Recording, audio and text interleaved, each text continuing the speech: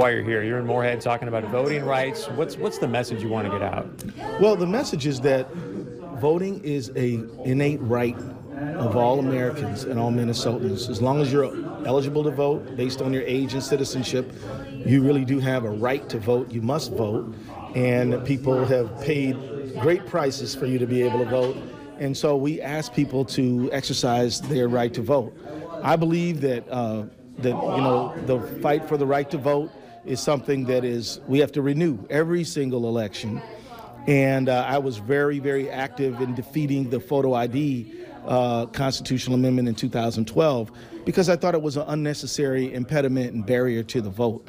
And so I'm going to continue to just ring the bell. We'll get to voter ID in a moment, but I think one important thing you just said there, so just for clarity, what you're saying is, hey, you have to be a U.S. citizen to vote. Absolutely. I think so.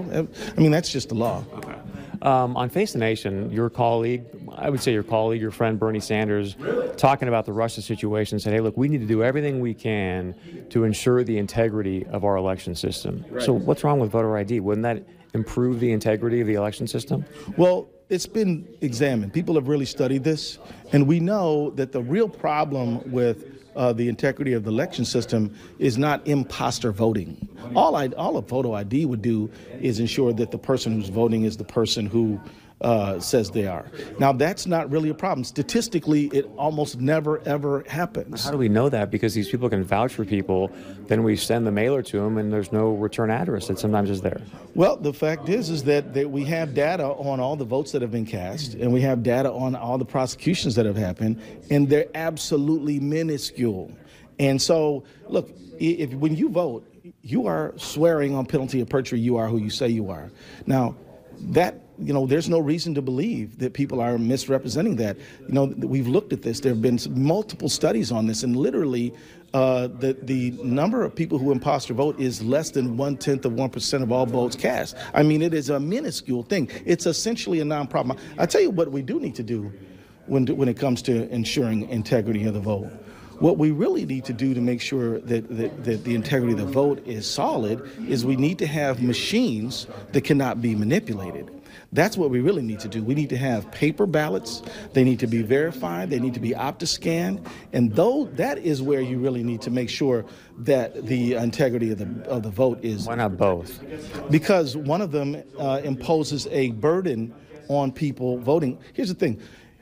If you happen to be a person of a low income and to get an ID could be expensive for you. You might have to take a lot of time and resources in terms of buses and things like that. You have to pay for a birth certificate, and you could end up being shut out of participation in your society simply because you don't have the money to go pay for that documentation, and yet. There's no reason, and so it imposes a burden far more severe than any benefit, because the benefit is zero. Let's talk about some other issues that you've been facing in this election situation. There's been some reports, I've not been able to corroborate this, but that you don't have a law license, running for. I have a law license. Okay, thank you. Now, as the co-chair of the DNC, do you believe Dr. Ford's allegations? This last several months, I have had my head stuck in the Minnesota race. I have been focused on that. I can tell you that what I have seen of her testimony looked credible. I think here's the important thing. She was able to tell her story. She was listened to. I think that was incredibly important.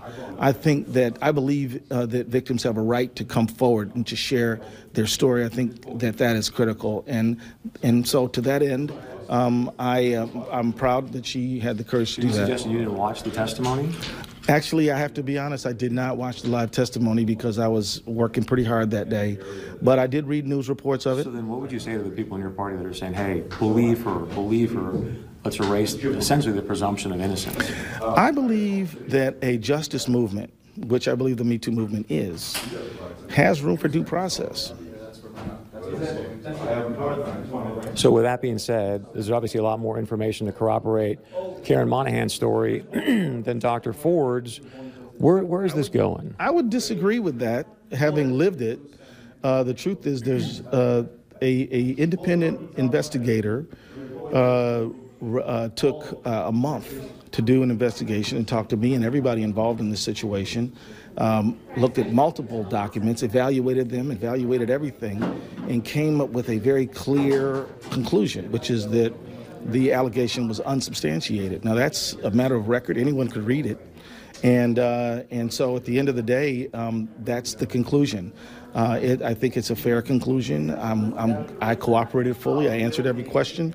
And so the outcome was unsubstantiated allegation. So that's where does it go from here? It goes to, let's talk about who's going to be the best person for the Minnesota Attorney General's office. But how can you say it's an impartial investigation? That firm gave you $50,000 since 2004. They're the Democrat State Party law firm. Look, you have to evaluate the quality of the investigation based upon the investigation. The lawyer who did the investigation, I have no relationship with at all. Susan Ellingstad is an independent investigator, and she did the investigation on her own, no interference from anyone. And she wrote a report which you or anybody else can read and evaluate. I read it. There's 4 witnesses that corroborate her story. That's untrue, sir. That's simply not a fact. You got the report right there. Well, I encourage people watching this broadcast to read the report. There are no corroborating witnesses. There are no contemporaneous witnesses. Contemporaneous, that's right. Yeah, and there are none. And so, and in fact, one of those 4 that you mentioned is a supervisor who said that she doesn't remember anything about reporting physical abuse. And they talk extensively. And so that's there. So I would say that there is no corroboration. I mean, we were together for many years. We broke up. And then 2 years later, she dropped this allegation 2 days before the investigation. I cooperated with the investigation. She cooperated with the investigation. The evaluator did an independent investigation and came to the conclusion that was unsubstantiated. That's what happened. I would not substitute my judgment for the investigator. Unless, of course, you talk to every witness the investigator talked to, you read every document the investigator read, and then you could maybe second guess. But at this point, she's the one who's done the hard work and the heavy lifting, so I think we should trust the outcome. Last question, sir. Because of where your party's at, if they believe her, I think many people are suggesting that they're trying to no longer have the presumption of innocence with some of the things that they're saying. Is it time for you to step down as the co-chair of the DNC? You know, look, that's a decision that I'm not making at this point. I think that I have said, you've asked me about what I think about the presumption of innocence. I said I believe in the presumption of innocence. I believe in due process. I also believe victims should be able to come forward and say what they believe to be true.